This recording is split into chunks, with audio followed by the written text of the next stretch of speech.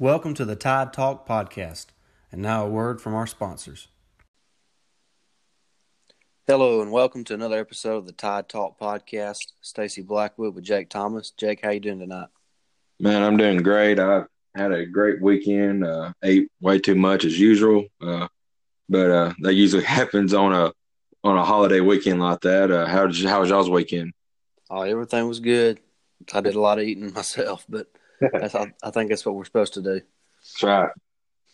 But we just wanted to bring another podcast. We said we'd be doing these periodically through the summer, kind of breaking down our Saban era position groups or players, at certain positions throughout Nick Saban's tenure at Alabama. And this week we're going to be bringing you the running backs. Obviously, there's been a bunch of good ones come through since Saban's been the coach, and we decided to trim our list to 5, and because really that was hard enough in itself. So we thought we would just keep it at 5. I know a lot of people thought about maybe 10, but then you're starting to include about everybody, and I thought it was better just to kind of narrow down that top 5. Yeah, I agree. And man, it was tough to do that, but I believe we can do it. And I got my list ready if you got yours. I do. Why don't you go ahead and start us off with your we'll count down this time. Who do you got at number 5? I got TJ Yeldon. He come in and he did really well. I mean, the thing about Alabama was, is there's so much talent at said position that, a lot of people don't get to show the skills off that much, especially like Yeldon. I believe he had to share the backfield pretty much like every running back has had to do. But I mean, he when he got to play, he contributed real well. I mean, his freshman year, he averaged over, or he got 1,108 yards of rushing. That's a great 6.3 yards a carry. His sophomore year, he did 1,235 rushing and 6 yards per carry, had 14 touchdowns. So when he got to play, man, he was spectacular. Yeah, he really was. He it's kind of weird. The only thing that kind of when I went back and looked, and I don't really remember it being like this, was his junior year. He only had 979 yards, but Yeah. I believe that's the year he started splitting the backfield with the sophomore at the time, Derrick Henry, who we'll talk about, I'm sure, moving forward. But but I actually have a TJ Yeldon at number 5 as well. And it was really tough for me. I wanted to put Damian Harris in there, but I couldn't do it simply because he never really had just what you would call, a spectacular season. I mean, he had a couple 1,000-yard seasons, but, he averaged 7.1 yards a carry his sophomore year and 7.4, but he wasn't as dynamic as some of the other guys on the list. So that I left him off and slid TJ Yeldon in at my 5 spot as well. And I will never forget the LSU game when Yeldon had that spectacular. I think it was in overtime, that little screen pass. It wasn't in overtime. It was with about 40 seconds left to go in the game. That's one of the most memorable plays, really in Alabama football history. And they was about around the 50-yard line as well, if I remember correctly. And no, I'm pretty sure we were inside the 30-yard line. It was a little screen pass, and Yeldon made a guy miss, as Phil Savage dramatically called. He hollered, "Make a man miss," and he did.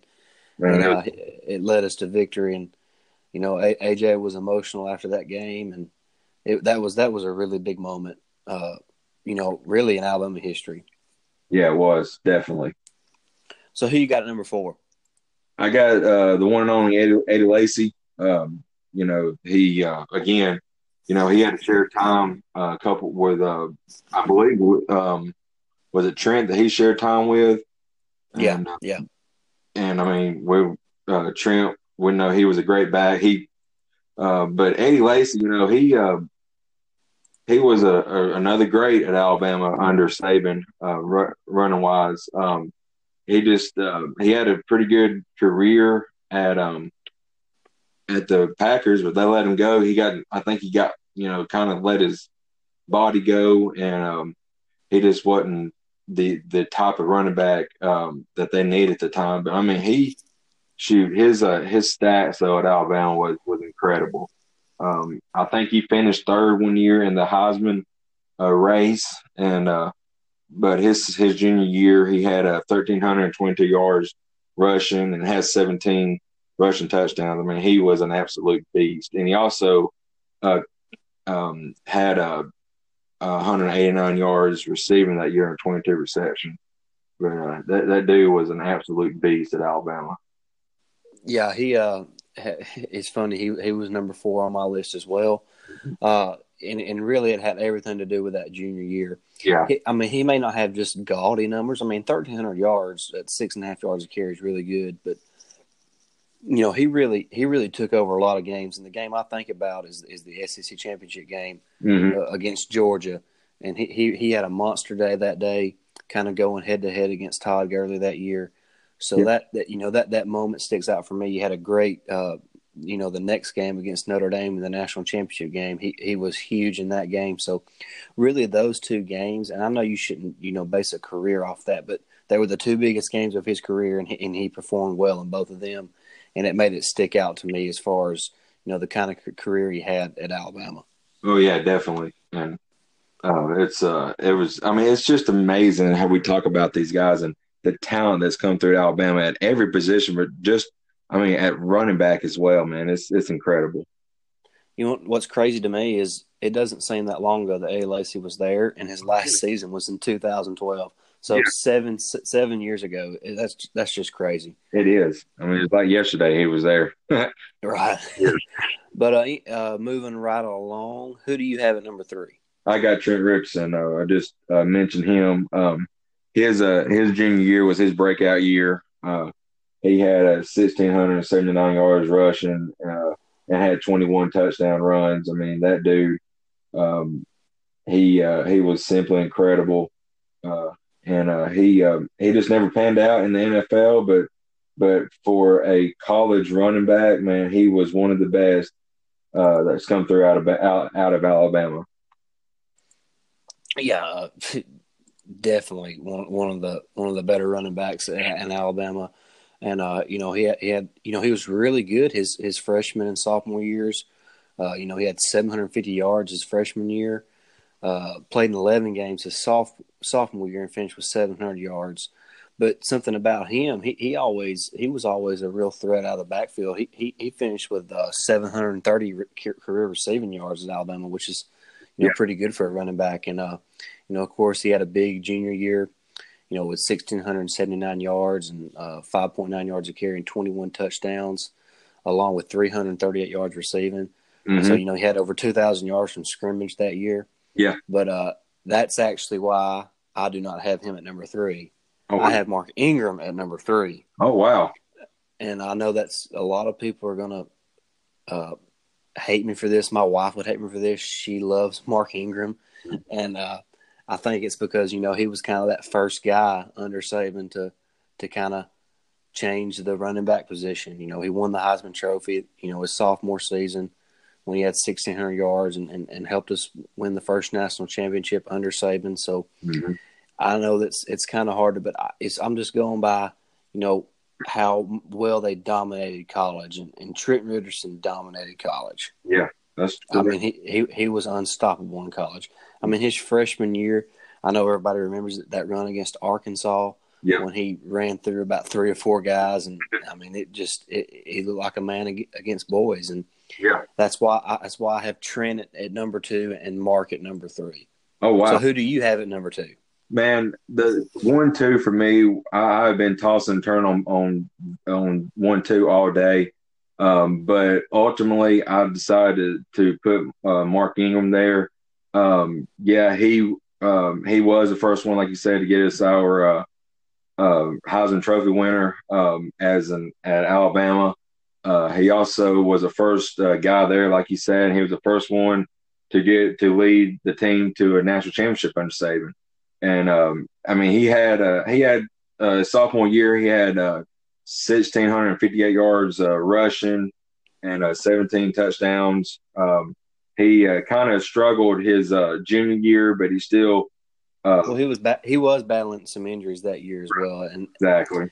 He only had 875 yards rushing, but you know, I put him number 2 just for the legacy he left at Alabama. I mean, the dude's so humble. I mean, I remember when he won the Heisman Trophy, him just breaking down because, you know, he's had an issue with his dad, or he didn't have an issue with his dad, just been in some trouble with the law and stuff, and him just showing emotion up there on that stage. It was just incredible to see, and I was glad that he won it because he's just such a humble person. Yeah, you know, that was really one of the most memorable Heisman speeches ever. I mean, I think if I remember right, he even thanked like the teachers at the university for winning the Heisman. I mean, he was just, you could tell he was just overcome with emotion and gratitude for everybody that's helped him get to where he was at that moment in time.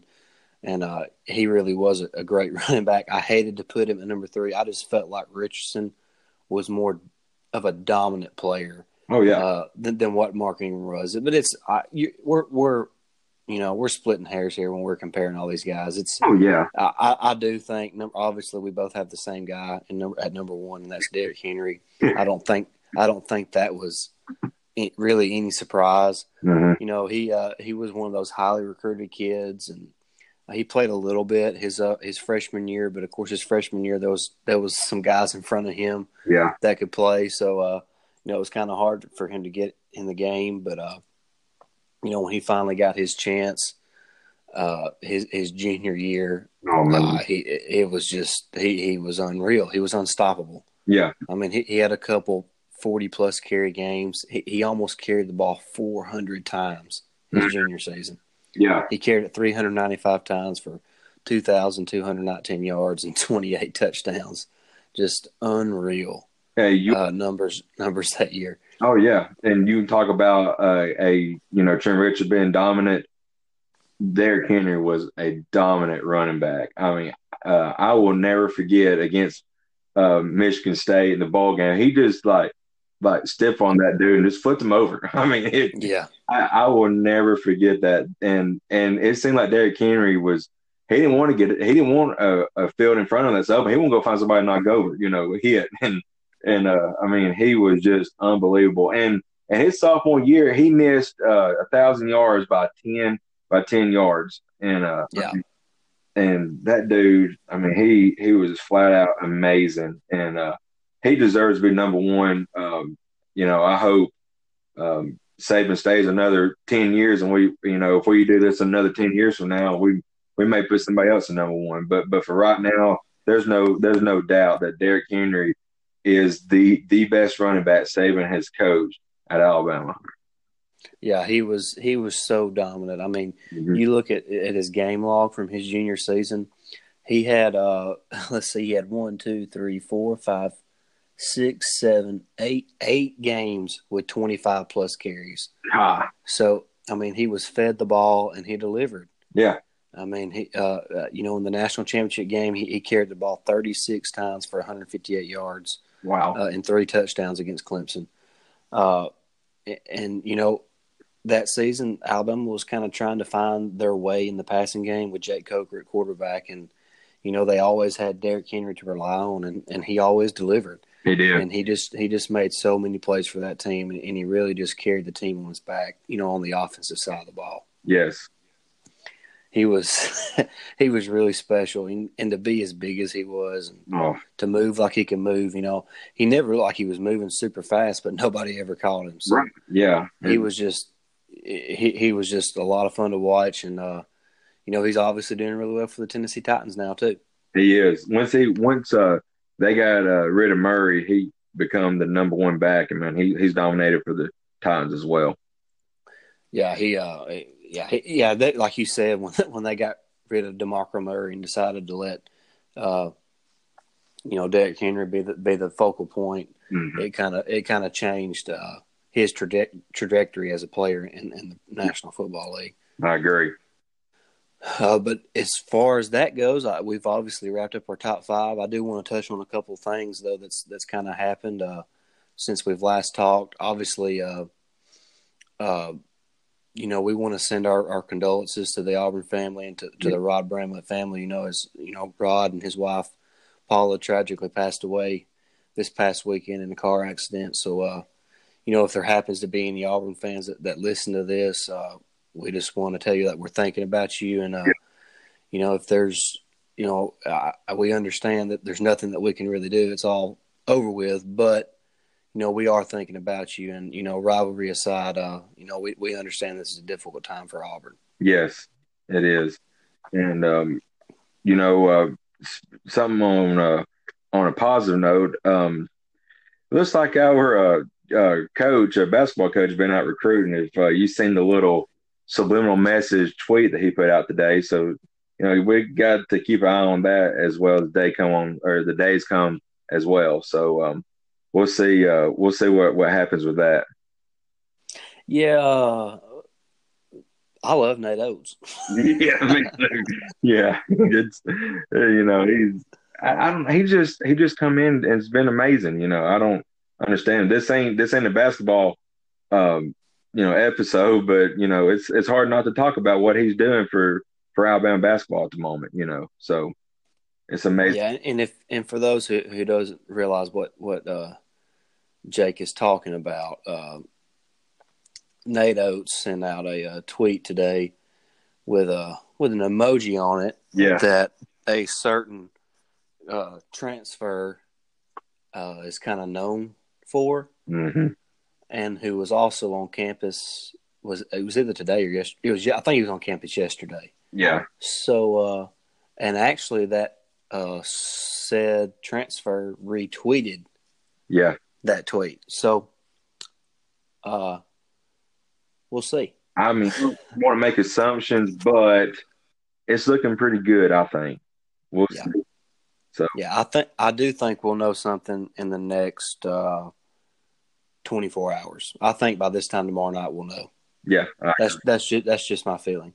Also, it's being reported that Tevin Mack is going to transfer. Yep. That was reported by Evan Daniels first. I hate to see that. I really like Tevin Mack's game. I don't think he was utilized correctly. Stop me if you've heard that before when talking about the Avery Johnson era.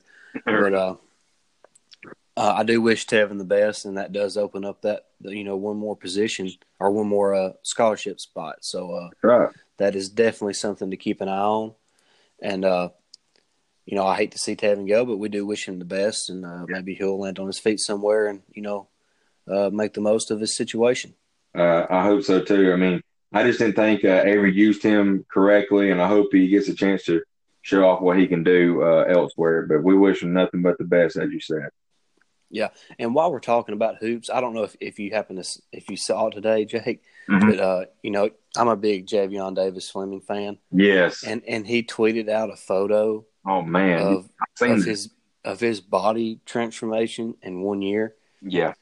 So on this date in 2018, so 365 days ago, Javion Davis Fleming weighed 287 pounds, and still had some baby fat on him. Yeah, he did. And as of today, he is down to 253 pounds with more muscle definition and no baby fat. Yeah. And he definitely looks like he could run up and down the court right now. So that's big. I think he is somebody who has a chance to be a really good basketball player for Alabama. I agree. And, if obviously he is a hard worker, or he would not have made the transformation he's made in a year's time. So we're looking forward to that. I can't wait till basketball season. I can't wait till football season. I know it.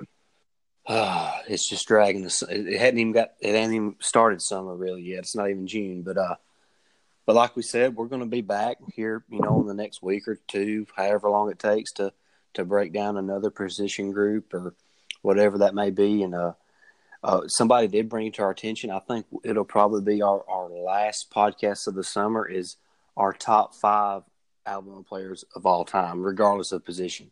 Oh wow! Okay. And we'll do that, but we're going to wait till we kind of break down all the position groups, under the Saban era before we do that, and maybe that'll kind of be our last kind of talk before the actual fall camp starts in August.